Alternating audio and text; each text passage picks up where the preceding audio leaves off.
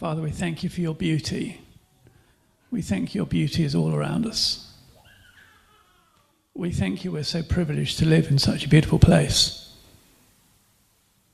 And we're privileged to walk with beautiful people. And we see your beauty in creation, but also we see your beauty in the church, in those we walk with. And we thank you for those lives that have impacted us and touched us over the years, and we remember them. Remember the voices that are spoken into our lives, and the times when you've just come upon us and you've whispered in our ear. And we're very, very grateful for your voice and for your church and for friendship and for the order of creation that you've made. And may we this morning touch all of that in a fresh way and understand what that means for us as individuals and as a community in sharing your light into our world. So anoint my friend now as he speaks. And Lord, help us come with really open hearts. Amen. Amen. Thank you, Al. Increasingly this morning, I've just got more and more convicted that I've made my talk too complicated. And so this might be dangerous, but I'm gonna change it because I think actually it's really very simple. This is so holiness and hope in a hostile world. So this is the third part of our teaching series from 1 Thessalonians, and this week we've been in chapter 2, verse 17 to chapter 3, verse 13. So I hope you've all been with it. If you haven't been, got a chance now just to read those verses and make sure that you're up to speed. There's a report that's just come out called Talking Jesus Report 2022, and it's just about UK adults' attitudes to faith, and it found that 48% of UK adults still have an association with the Christian faith, which on the face of it sounds quite encouraging. Thing is, though, of that 48%, only 6% of them are defined as practicing Christians. And practicing Christian is defined as meeting with a church or a faith community at least once a month and praying and reading your Bible at least once a week. Now, I think that's a very, very low bar. Yeah? And it means that all of us here this morning, we are in the vast minority of the UK population. And in fact, if you meet with other Christians most weeks, and if you pray and if you read your Bible most days, you are really an elite in the UK at the moment. And very well done, because that's most of us, isn't it? And we share that with the church in Thessalonica that Paul was writing to. They were very much in the minority in their context. They were a brand new church of a very brand new faith. And just take a look around a sec. Just look around at one another, just for a minute. Just see how many people are here in this room. We don't know for sure, but almost certainly when Paul wrote his letter, the church at Thessalonica were no bigger than the amount of people that are in this room. Okay? You are talking dozens and no more. And that was in a city of about 200,000. So not the 15,000 that's the population of Greater Marlow. Probably a church of this size in a city of 200,000. They were in the vast minority of their society. And it was tough. And it's tough for us. And that's why we need one another. That's what this section is all about. It's actually very simple. If you could turn to your Bibles. And there we go. Longing to share. This really is all about a very simple desire, and I think it's why the Holy Spirit was having a go at me this morning. It's a very simple desire to long to be together, to long to be church together.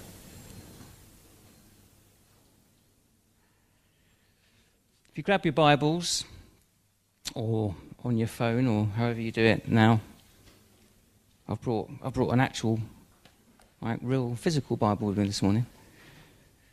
And we're just going to read, we're going to read in three sections, but let's read from chapter 2, verse 17. Okay, Lo.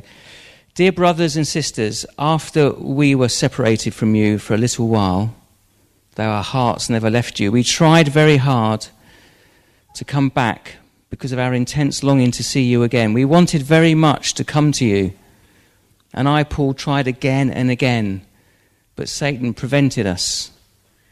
After all, what gives us hope and joy, and what will be our proud reward and crown as we stand before Jesus when he returns? It is you. Yes, you are our pride and joy. I'm going to skip that one. Okay, so I just want you to imagine for a minute, just imagine you're Paul. Okay, give you a couple of secs just to get your head around that. You're going to be Paul just for a couple of minutes, and imagine you're standing before Jesus. And what are you going to say is your joy and your crown? What are you going to say is going to be your reward? What would you say? What would you say to Jesus? Your amazing Damascus Road experience, your Holy Spirit-led escapes from all sorts of scraps and imprisonment and shipwrecks, and your amazing missionary journeys, your fantastic letters that have stood the test of time for 2,000 years in building up the church. What are you going to say? What do you say? Okay, come back to self. And now I want you to imagine that you're before Jesus when Jesus returns. Okay? And what are you going to say is your hope and joy? Your reward and crown? What are you going to say to Jesus? Is it your conversion experience? Is it your faithfulness to Jesus? Family? Career? Helping people to start a journey of faith? Leading in church? Building up other disciples? What would you say? Have a think.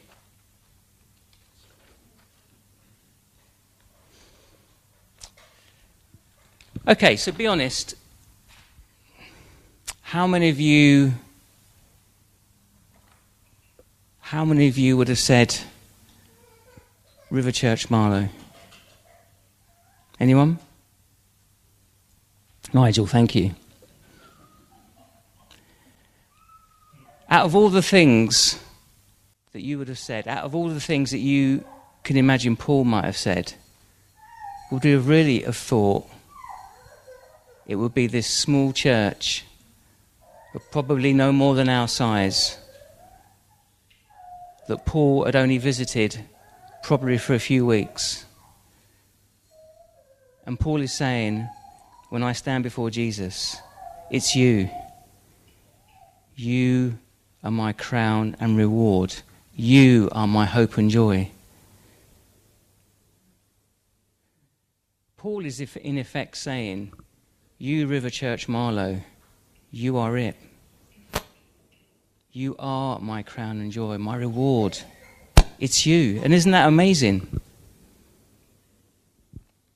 Isn't that amazing to think that it's us? It's us.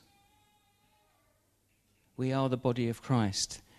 We are God's plan A, B, C, D, E. And so I really believe the Holy Spirit is speaking to us about reinvigorating our longing for church, to be church together.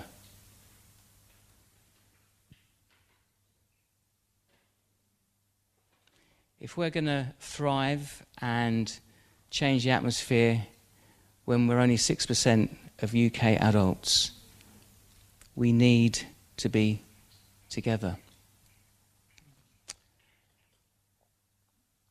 The thing is, the church in Thessalonica didn't really have another option. So they couldn't go down the road to another Christian church that they thought was better for them. They couldn't go online and go onto YouTube and just pick out the ministry that they thought was better for them and that they agreed with and that would encourage them. They couldn't do that. They couldn't go on to Amazon and buy some books that would build them up. They didn't have any of those options. It was just them and the Holy Spirit. That was it. They had to be together. There was no other option. And aren't we thankful that they did? Because we're here because of their faithfulness. Because from a church of about this size, almost certainly no more, we've grown out of. Isn't that amazing? Let's reinvigorate our desire, our longing to be church together. Okay, let's move on to chapter 3 and verses 1 to 3. So again, if you could grab your Bibles. Finally, when we could stand it no longer, we decided to stay alone in Athens, and we sent Timothy to visit you. He is our brother and God's co-worker in proclaiming the good news of Christ. We sent him to strengthen you, to encourage you in your faith, and to keep you from being shaken by the troubles you were going through. But you know that we are destined for such troubles. So if we are going to reinvigorate our desire for being church together, then it's got to be built on our commitment to strengthen one another with Christ at the centre. So despite the fact that the talk's titled Christian Friendship, apart from a few times in some translations, Paul actually never uses the word friends in his letters. I think it's because of in his culture, the idea of friendship was very transactional and reciprocal. It was, I'll scratch your back if you scratch mine, sort of thing. And so for the church, Paul transformed it on the basis of covenant love for a family, which is why Paul uses lots of family metaphors in his letters. So church relationships for Paul are not about friendship, it's about siblingship. We are sisters and brothers in Christ working together.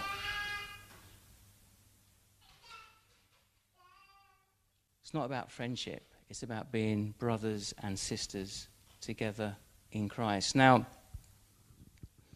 I've got lots of fantastic relationships in this church, people in this room, and I know there are lots of fantastic relationships in this room, in this church, and that's brilliant, and that's exactly as it should be. But Paul is challenging us here to say, this isn't just about being mates together. This is about being intentional as brothers and sisters in building one another up in Christ. To actually have relationships where the focus is to encourage and strengthen one another as we follow Jesus. And so I want to challenge you this morning to have a think about your relationships. Who do you regularly meet with to encourage, to build up, to strengthen? Who do you regularly meet with to pray and to discuss your faith and to have Christ-centered conversations with? Who are those people? Because if we're going to thrive and make a difference when only 6% of UK adults even go to church once a month and read their Bibles and pray once a week, then we're going to need to have relationships that can build and strengthen and encourage. So I want to challenge you. I think it's time that we renew our commitment to one another in Christ and have relationships that are centered on building one another up in our faith. Hit the right button. Okay, so last section. I told you I'd simplified it down. Chapter 3, verse 9. How we thank God for you. Because of you, we have great joy as we enter God's presence. Night and day, we pray earnestly for you, asking God to let us see you again, to fill the gaps in your faith. May God our Father and our Lord Jesus Christ bring us to you very soon. May the Lord make your love for one another and for all people grow and overflow, just as our love for you overflows. May he, as a result, make your heart strong, blameless, and holy as you stand before God, our Father, when our Lord Jesus comes again with all his holy people. Amen. Amen. Prayer. I think more than ever, this is a time for us to recommit to pray for one another. Now, I know what you're thinking. You're thinking, yeah, but we do pray for one another. And that's right.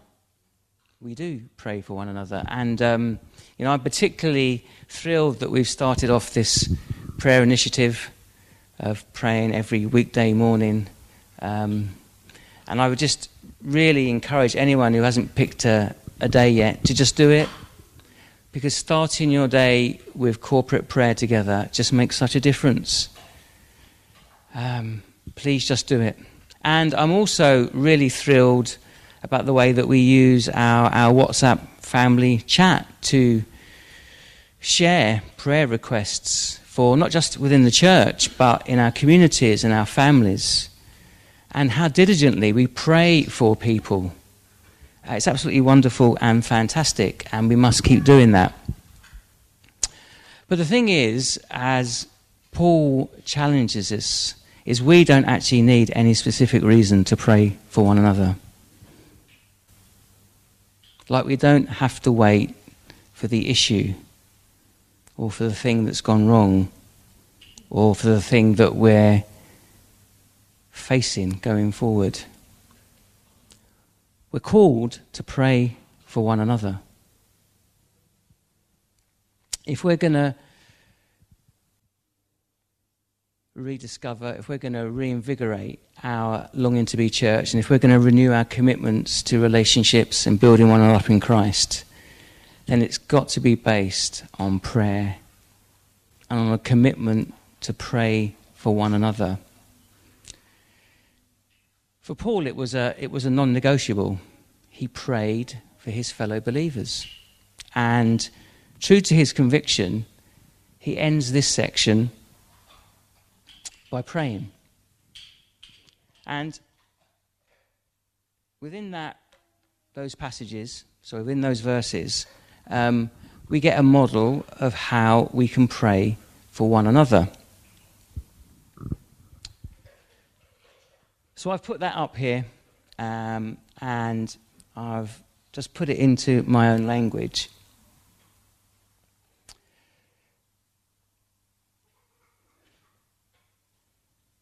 Let's pray, thanks to God, for the joy each one of us brings to our faith community. Which means, if we're going to do that, we actually have to intentionally look and reflect on the contribution each one of us makes. Go this way. Me, Phil. Oh, I've got to move. Okay, sorry. That's that better. I'm going to get in the way. Yeah?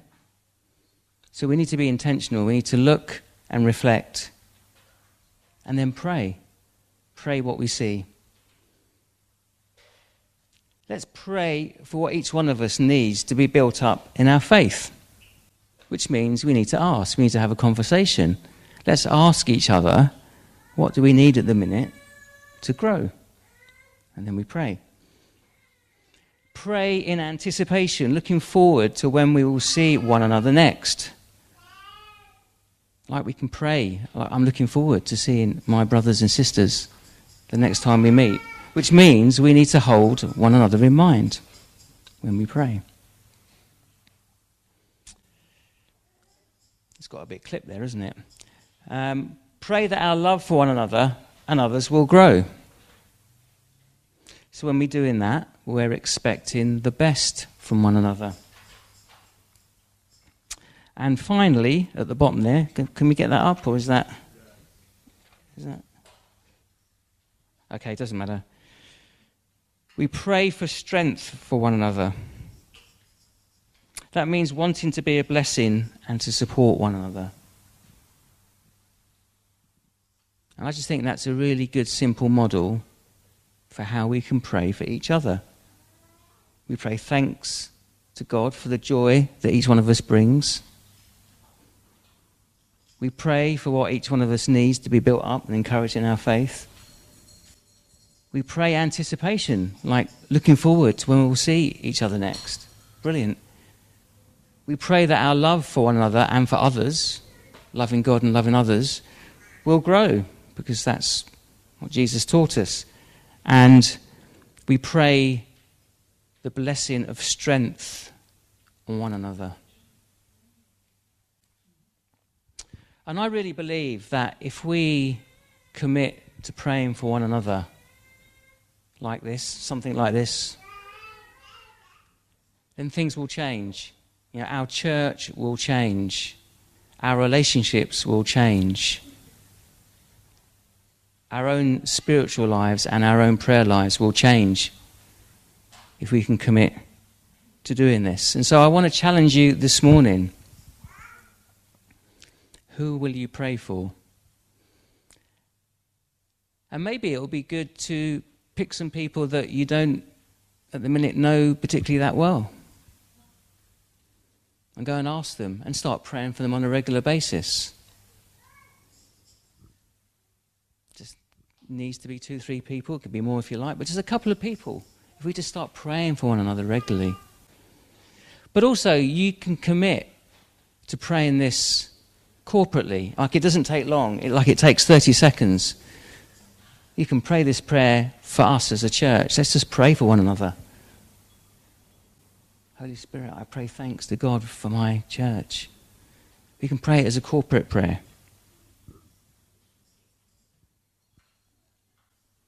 But let's recommit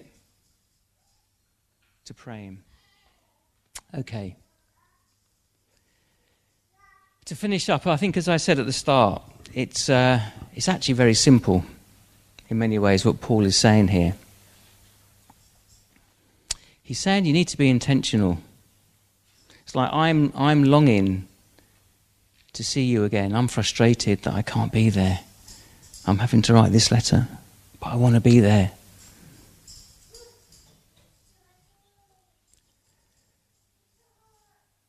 Just the desire that God's made us as a family, We're brothers and sisters in Christ. So let's treat each other like that and look to build one another up in our relationship with Jesus. And then let's pray. And I, as much as anybody else, are often guilty of making everything so complicated. But actually, God's put us in a family, and it's really quite simple. Be together, commit to building one another up, and commit to pray for one another. That's what church is. And if we are going to make some headway in that 6% figure, I passionately believe that's what we need to do. If we can simply discipline ourselves to do those things, we will see real change. And so I'd like us just to take a minute to reflect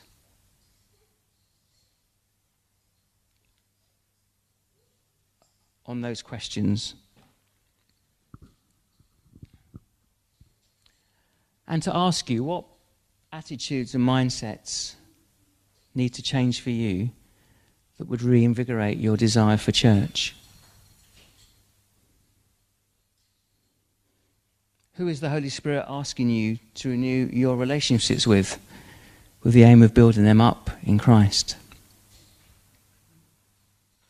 And what practically would need to happen for you to be able to recommit to praying for one another on a regular basis?